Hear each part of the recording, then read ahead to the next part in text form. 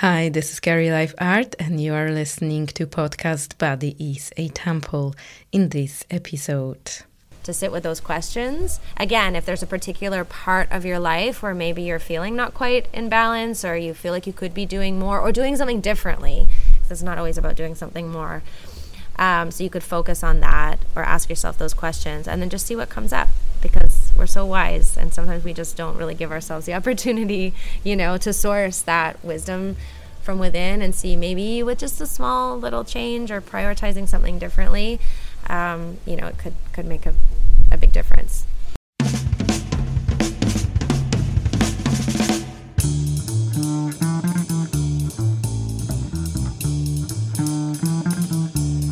Hi, this is Carrie Life Art, and you are listening to Body is a Temple, podcast that will motivate and inspire you to live longer and look younger. Enjoy the show.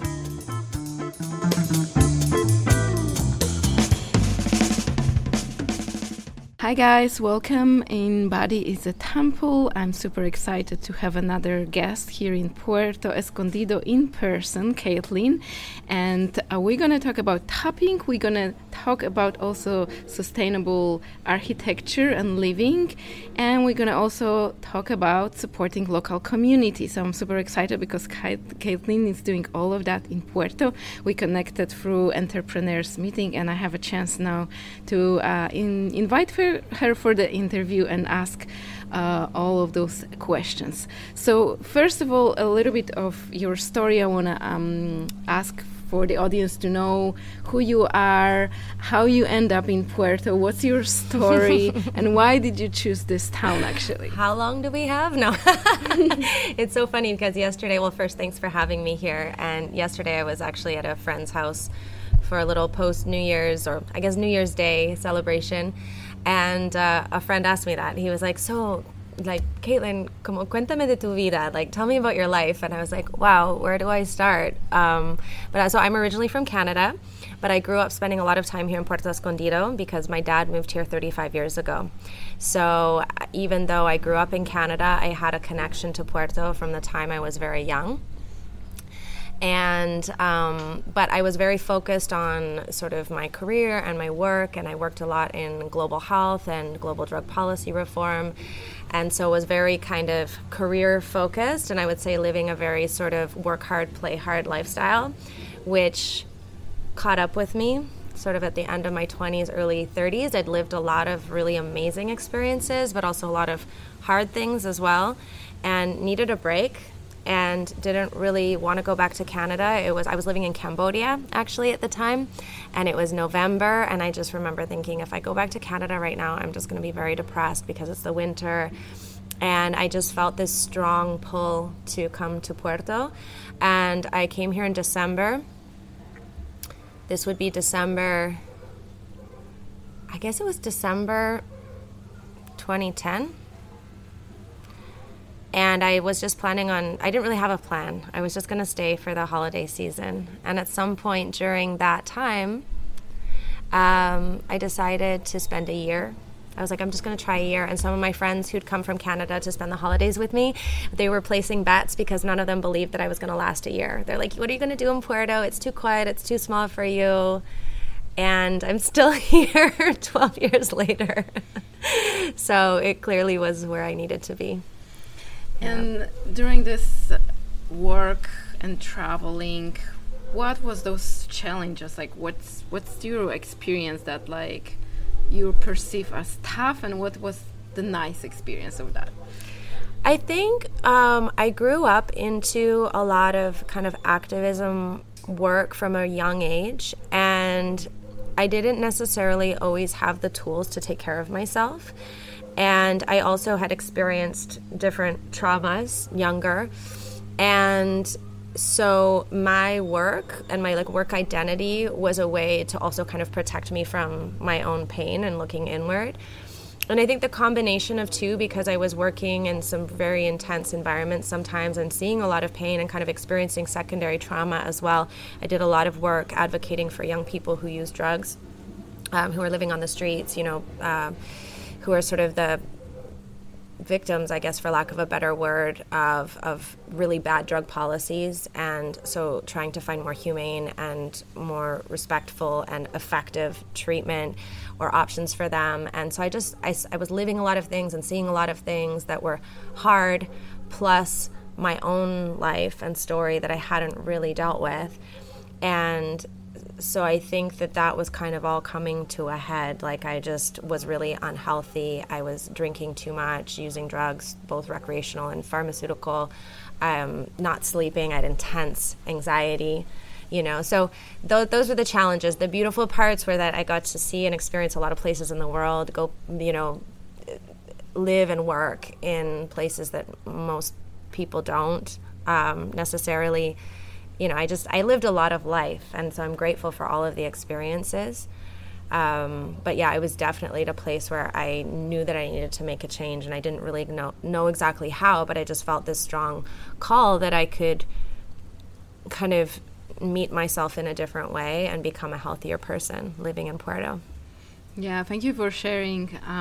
So is this how you came across tapping for the first time? Can you tell more about this? Sure. So I first experienced tapping within my own therapy, like me as a going to see a therapist, and it was something that my therapist would do with me to help shift different emotions that I was having, to help with my anxiety, and also to help, I was in a process of redefining my relationship to alcohol, and I always had really great results from it. And then at the time I was also working as a coach, as a holistic coach, and I started referring a lot of my clients to tapping. And so I would send them tapping videos, or I recorded a tapping video, but with my therapist tapping with me. And then I realized that I was doing that so much, because it was such an important tool for me in my own healing. And then I also had found this other woman who I actually met her at an event in Canada for entrepreneurial women. And she was sharing about tapping. And so I started following her and her work online.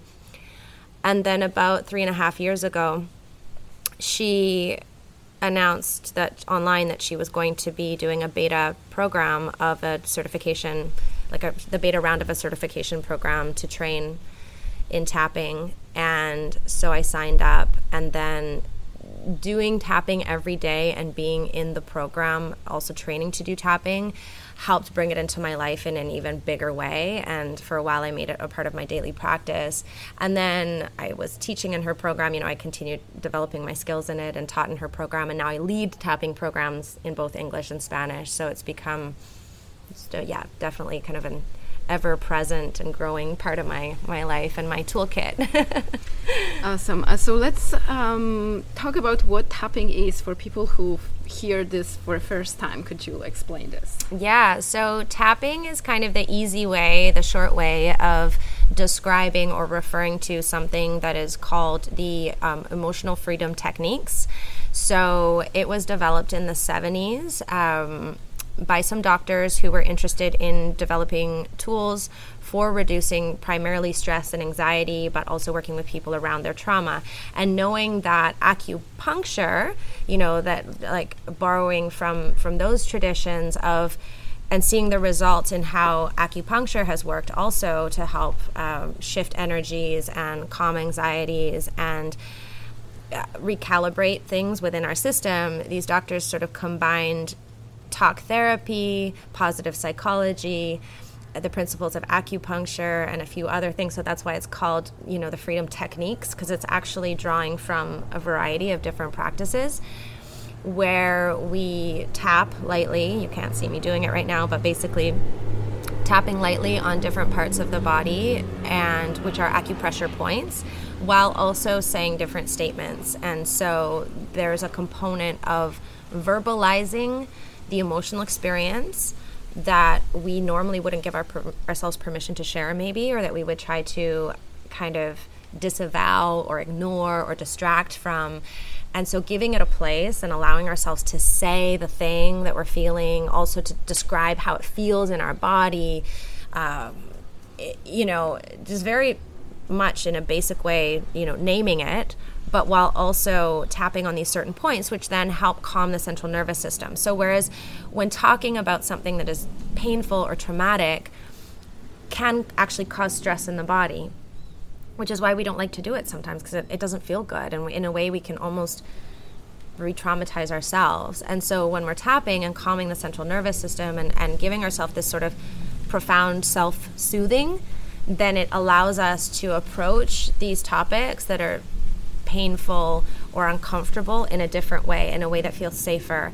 And then from there, we can then go on shifting and releasing and letting go and actually allowing this emotional experience to move through our bodies. And then we can move into identifying, well, what do I want to feel instead? Which to me is a really powerful part of it also. Mm-hmm.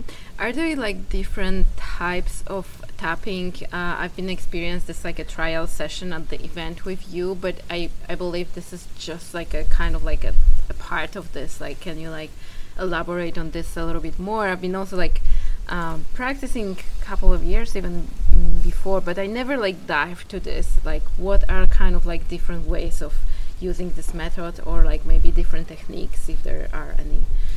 Yeah, so a big part of most tapping practices is called venting. So venting is a little bit of what I just described, where you kind of get inside the experience and just let yourself say all the things that you wouldn't normally say out loud, you know? So naming the experience, talking about it, and just it literally is what it sounds like, venting. So just allowing yourself to unload without judgment, and always kind of ending with like, I love and accept myself no matter what.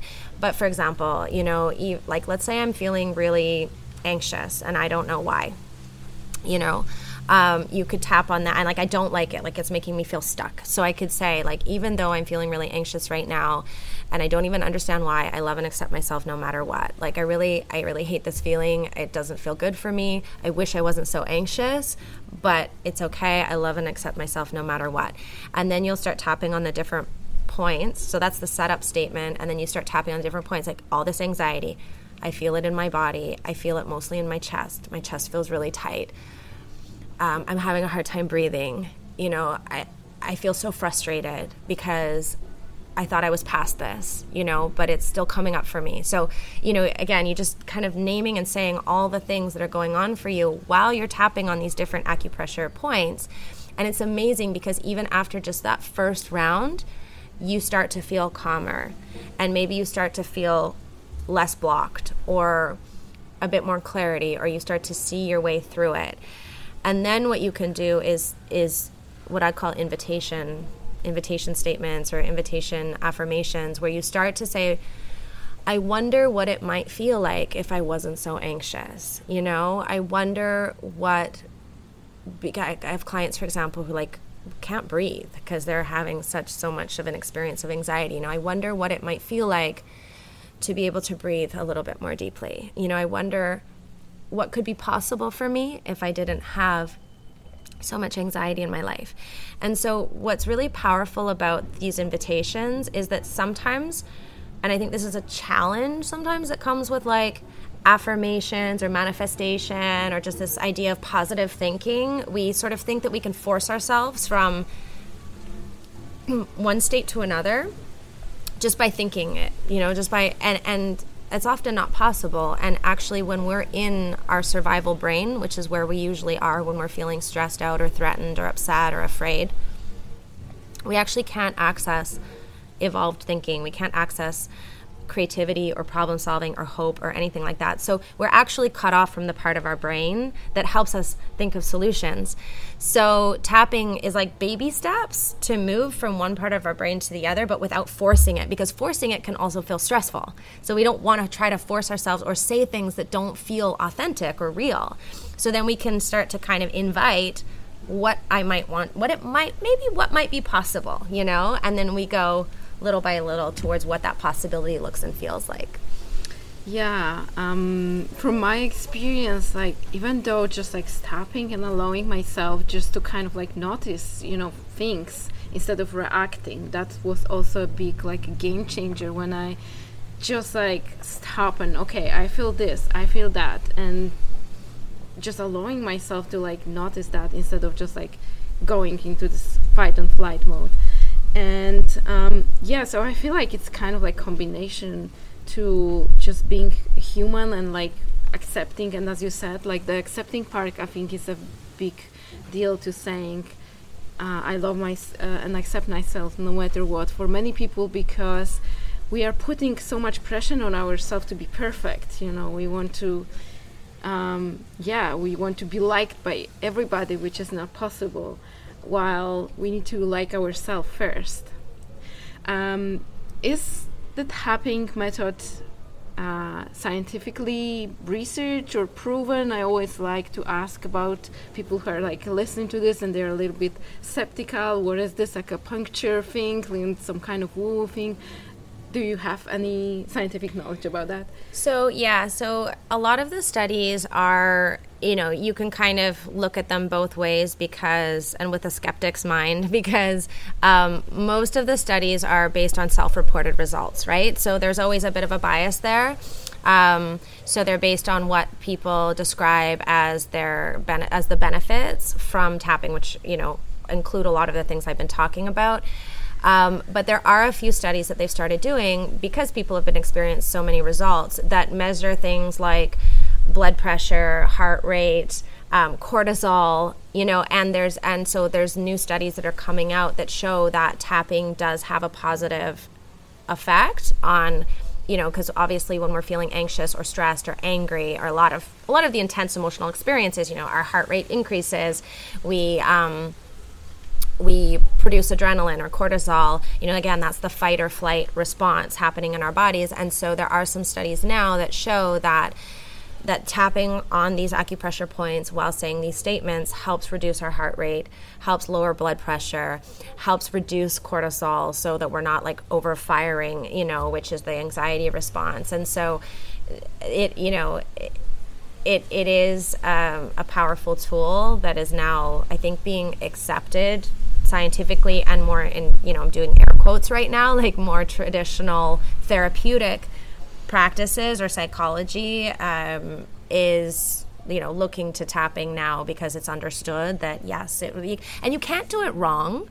Like the thing is like it can you can't harm yourself by tapping, and so I think that's something, and it's always available to you. Like anywhere you go, you always have your fingertips, basically, and that's all you really need in order to do tapping. And actually, it's been used for people who've experienced,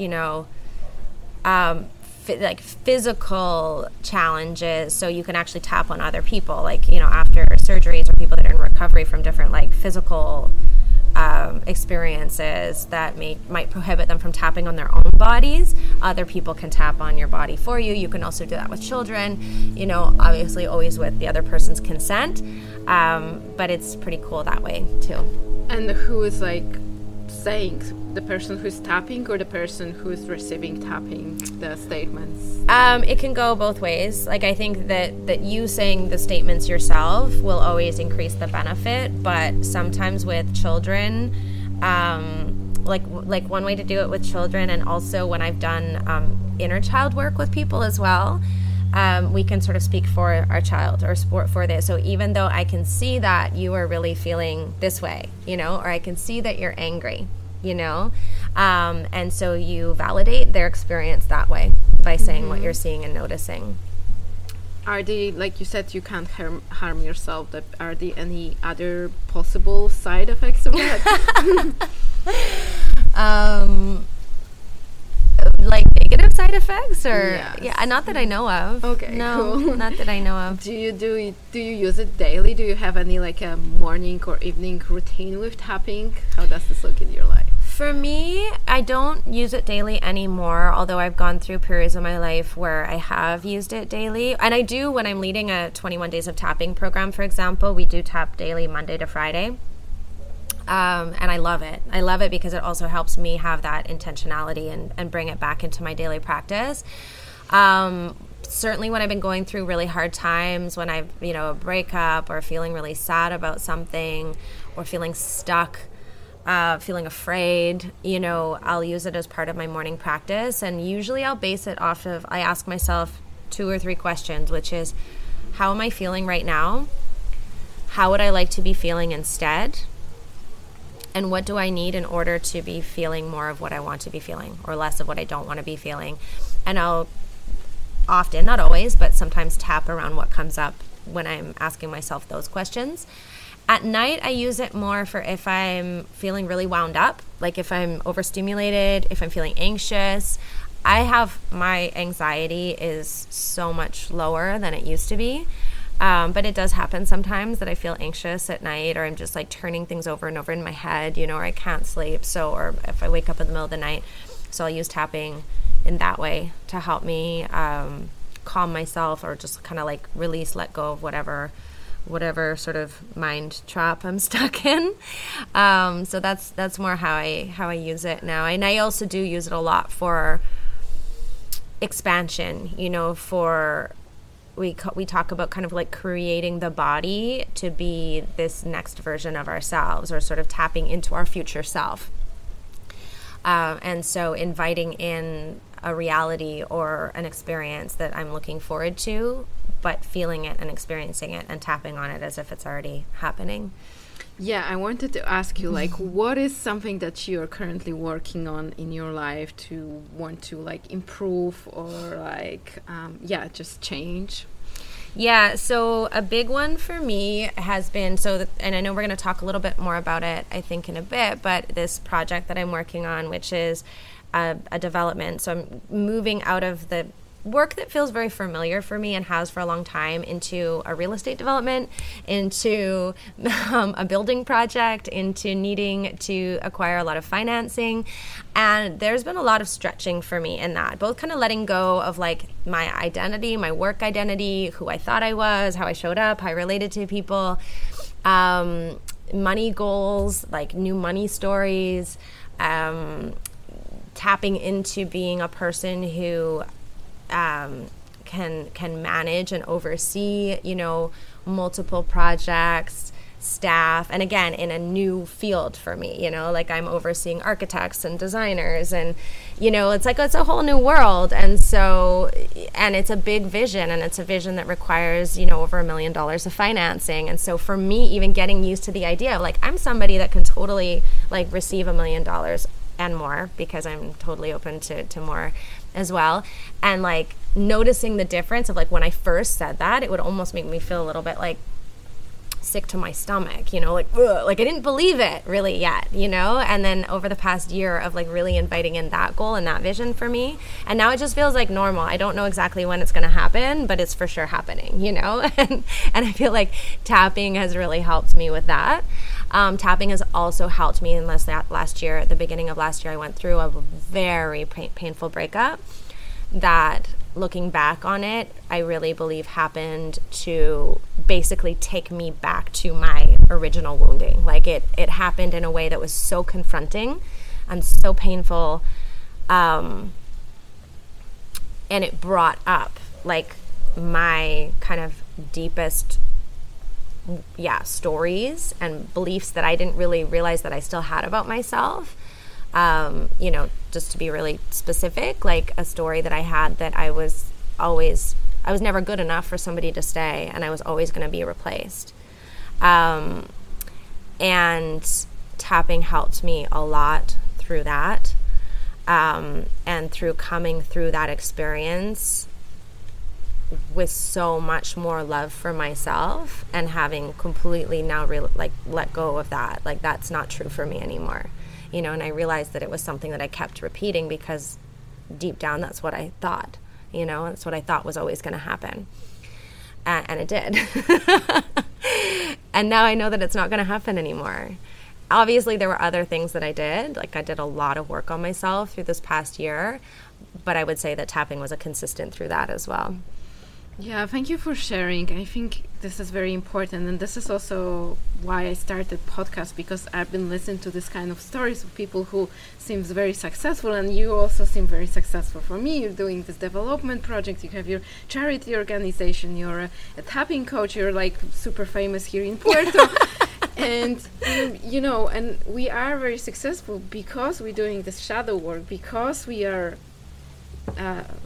challenging ourselves to face this limiting beliefs and those stories, and this is what helps us. So I believe that might help many people to hear that we're all going through that, and because we're doing the work, because we're using tools like tapping to kind of like break through this circle.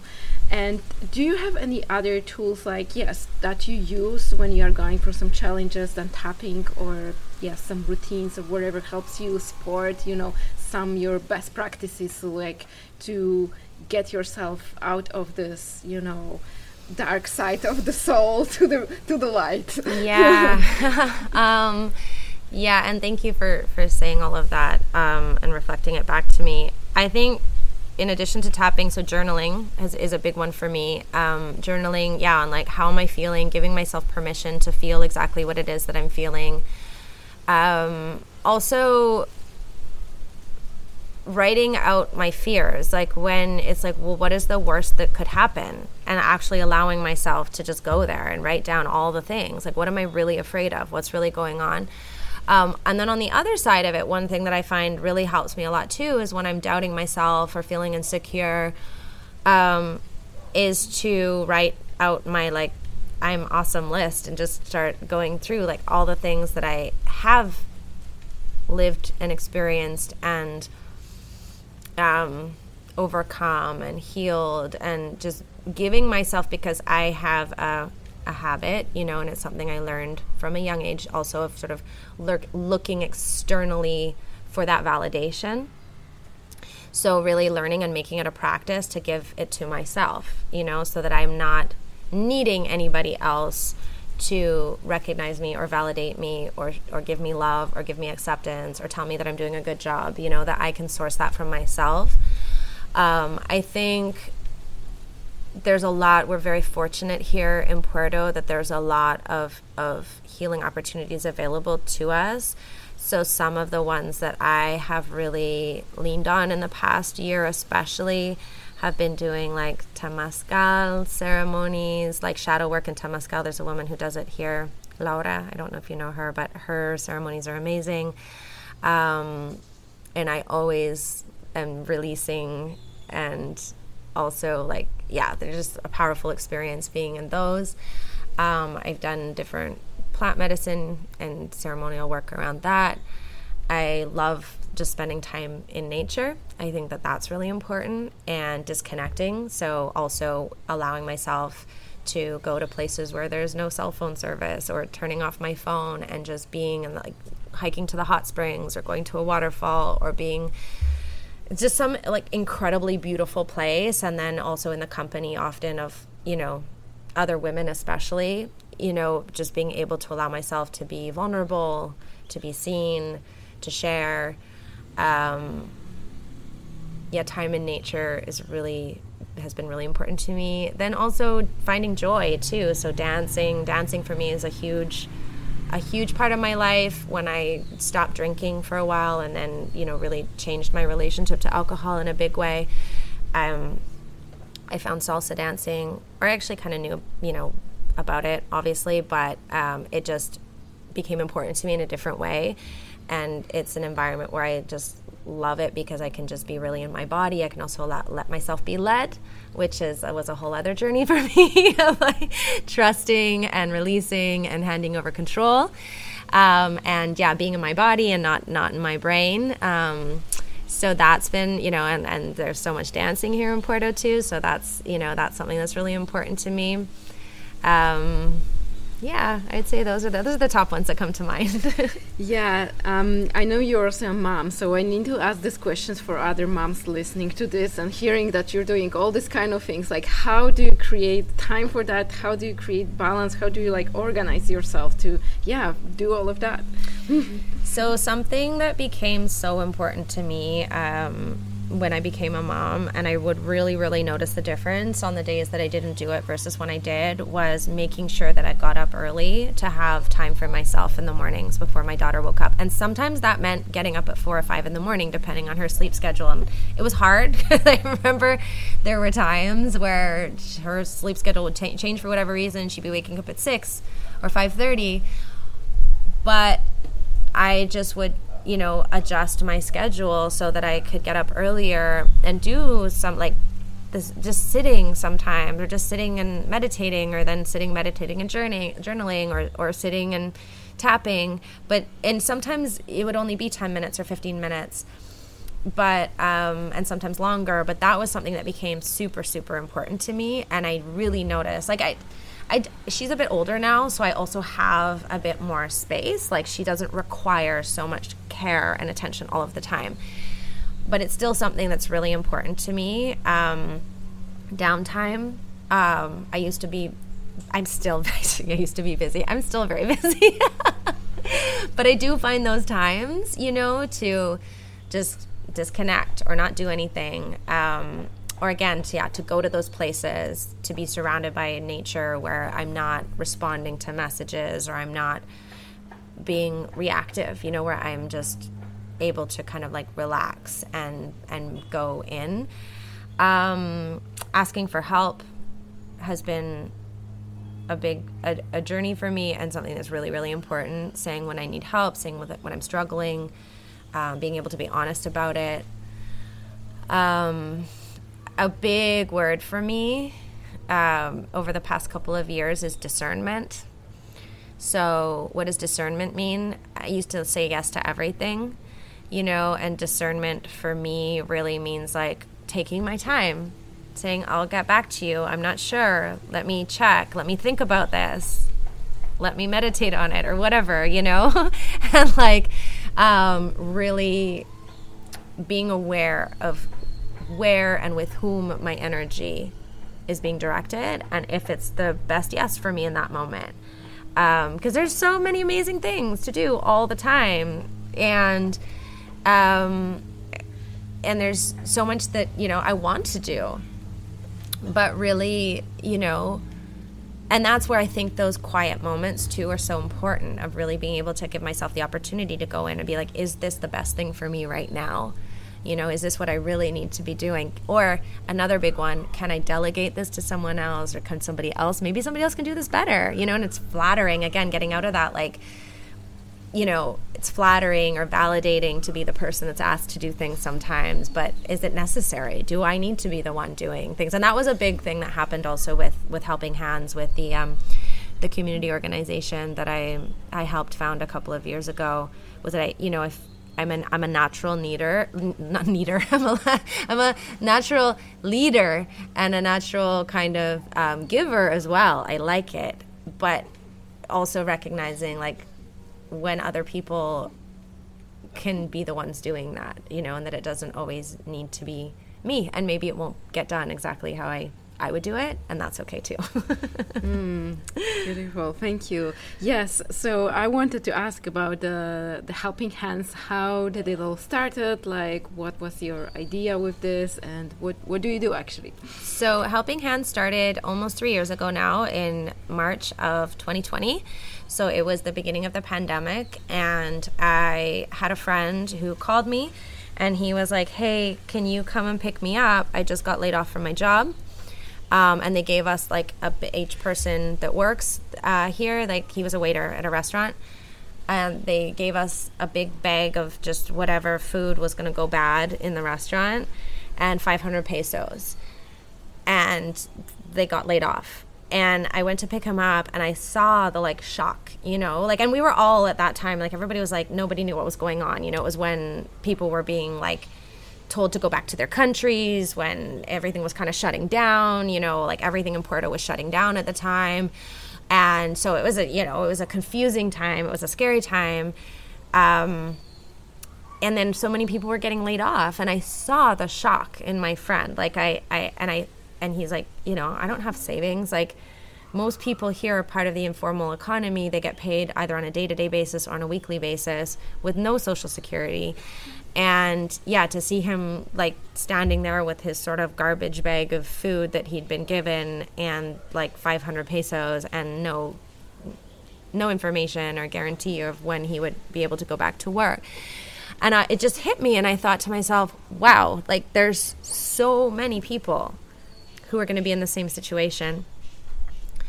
And so I actually put a few messages in different Facebook groups, like Facebook groups of people living in Puerto or from Puerto, and just saying like, what do we do? You know, does anybody have any ideas? And from those posts, like there was probably a group of about 10 of us that ended up being in a chat together, and we realized that people are going to need food. And so this group of us actually ended up starting 3 food banks. So there was one in La Punta, which then evolved into Helping Hands. There was one in Rinconada, and there was one in the Centro. And so basically what we started doing was getting donations and providing food to everybody basically who had been laid off or didn't have, who was struggling in the early pandemic. Because for those of you that don't know Puerto's a town that's very dependent on the tourist industry. So when no tourists here and people weren't allowed to open their businesses, it cut off so many people from their the only economy that they had available to them. So we started as a food bank, and then also, we were really, really busy in the beginning. And then what happened was Puerto did open up again. People went back to work. But then when the Delta wave hit here, there was a lot of people that got really, really sick. Also, had to shut down their businesses sometimes because people were so sick, couldn't go to work, or they had to isolate, or their family, just struggling with medical bills. And so we were, again, really super busy because a lot of times people were saying to us, like, I'm having to choose between, medication and food sort of thing. So we were also helping people sometimes with their bills, with like nebulizers, we just were hustling to sort of help in whatever way we could. And then it evolved into, everybody, we had this really great group of volunteers. We had people who were really supportive and people who have a connection to Puerto but maybe weren't here during the time. So they, were sending financial support. And so then we were just really trying to see how we could always continue to be most effective. And then when the hurricane came, there was a hurricane here that hit, thankfully didn't really hit us in Puerto, but it devastated communities just down the highway from us. And so then we were able to spring into action and not only provide food and clothing and all the things that we'd been providing already, but we fundraised and provided a lot of temporary shelter for people. We helped rebuild roofs. We put, again, sort of helping in whatever way we could to meet a need that wasn't. And we were on the ground with other community-based organizations way before the government did anything. Like, I remember we were like doing it for weeks, and I think it was like towards almost a month when I saw the government trucks and the military trucks kind of rolling out into some of the communities that we'd been to, and they started, delivering supplies and support. But we'd already, from the day after basically the hurricane, 2 days after the hurricane, we were already giving support. So we're almost 3 years now, and it's really cool too because we have a lot of local volunteers. We have a lot of people who want to volunteer, who are here for short term or long term, but who come from other places, and it feels really good too to be participating in the community in a way that's really also, I feel like, very responsive to what the actual needs are, and not just thinking we know what's needed. We're very connected to the community and kind of responding and adapting to and shifting with what the community needs are. Thank you. Yes, I feel like that's the future for the whole world, to kind of like organize ourselves instead of like depending of the external help from wherever government or other institutions. So I would like to ask you, like, if there's someone listening to this and thinking like, oh, I really want to do something like for my local community, but I don't know how to start, how to organize myself. Do you have like a number one tip about like how to basically start doing something? I think that's such a good question. And I think one of the things that's really important for me to mention is that we partnered with a local organization right from the very start. So they're called Sembrando Buenas Semillas, which means sowing good seeds or like planting good seeds. And they already had an established history of doing work in the community. And so we look to them a lot for their connections, for their expertise, for what's really needed, for what people really want. And or we're in our own sort of process around asking those questions as well. I think the number one thing is to not assume that you know best, and to also look to see what's already happened or already have been tried. And sometimes it means that it's going to take a little bit longer, but it's something that I've seen over and over and over again, not just in Puerto, but I've lived internationally for almost my entire adult life. And I've also been involved in development work, which hasn't always approached things in the right way. So and I think one of the mistakes we can make is sometimes thinking we know best, or thinking that our idea is so good, so we really, really want to do it, and we want it to be our idea and our project, and we don't look to see, well, maybe this has already been tried and maybe it didn't really work, or maybe it's a great idea, but there's a different way to do it than what we were assuming was the best way to do it. And so sometimes that means it's going to take longer. But I think in the long term, it means that it's going to be a lot more relevant and a lot more accessible, or just actually meeting a need rather than what we think is the need or what we think is the best solution. And so I would say, if you're not already connected, get connected with local organizations, ask people within the sort of area or field of work or service that you're interested in providing, like, has this already been done? What worked? What didn't work? What do you think? Like, just asking questions, always asking a lot of questions. And if possible, partnering with local organizations, because I also feel like oftentimes local people, most of the time actually, will know better. And sometimes it's simply a lack of resources, or sometimes some infrastructure, or some things where we can kind of provide added support, but not assuming that we know how to do it better. Mm. Before I'm going to ask you about your development project, I want to ask, who inspires you? Who are your mentors or gurus, or like some role models, or even coaches, like someone who influenced your life? Wow, that's such a good question. I don't really have any gurus. I mean, I think like regular people are often the best teachers, and that's who, like, I love community-based work for that reason. I love human connection. I love people. I learn from people every day. I feel like, so in that way, I feel like I'm always learning. Along the way, I guess, especially when I was working more online or doing more coaching, people who are not only interested in, like, who I think for me it's very important to have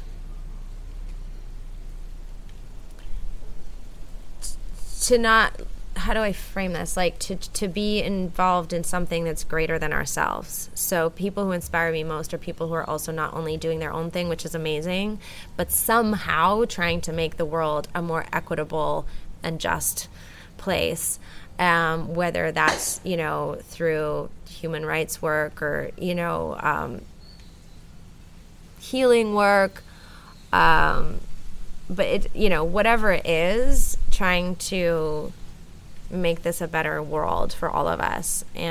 Because I see now, I've seen it for a long time, but I think it's speeding up in some ways, like this sort of division and also the gap between resources and who has access to them and who doesn't. And so people that are trying to make the world more equitable are people that inspire me, whether that has to do with social justice or environment or whatever it is, Yeah, so I think it's a good now turning point to talk about your sustainable development project, which is also a dream of mine. And when I was kind of moving 2 years ago here to Central America, I was wanting to kind of also research about that, but I feel super shy because I feel like there's so much to learn about that.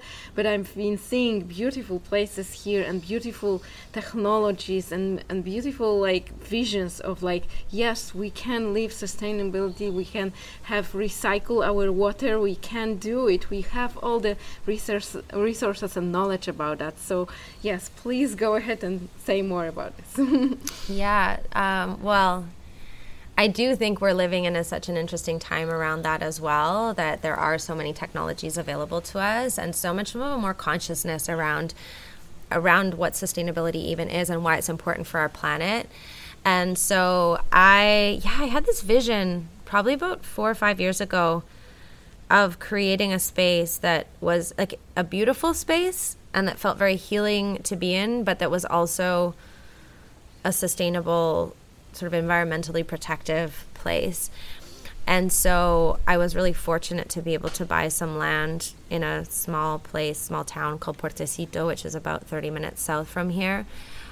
And then through beautiful serendipitous moments and synchronicities, just connect with people who understood, and it was also important to them, including my architect and his firm, Quantia, who are, they're young people who also want to make things beautiful, but make things environmentally responsible and protective. I keep that word is really important to me right now,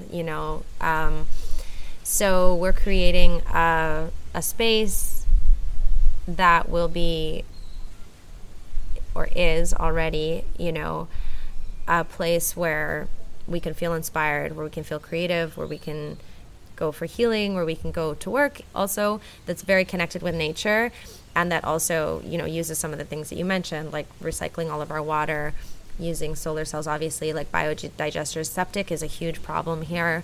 So anytime we can sort of reduce the impact that are basically being humans invading a place has, is, I think, really important. And there are so many solutions, and, using more sustainable building materials and things like that as well. So I feel lucky to,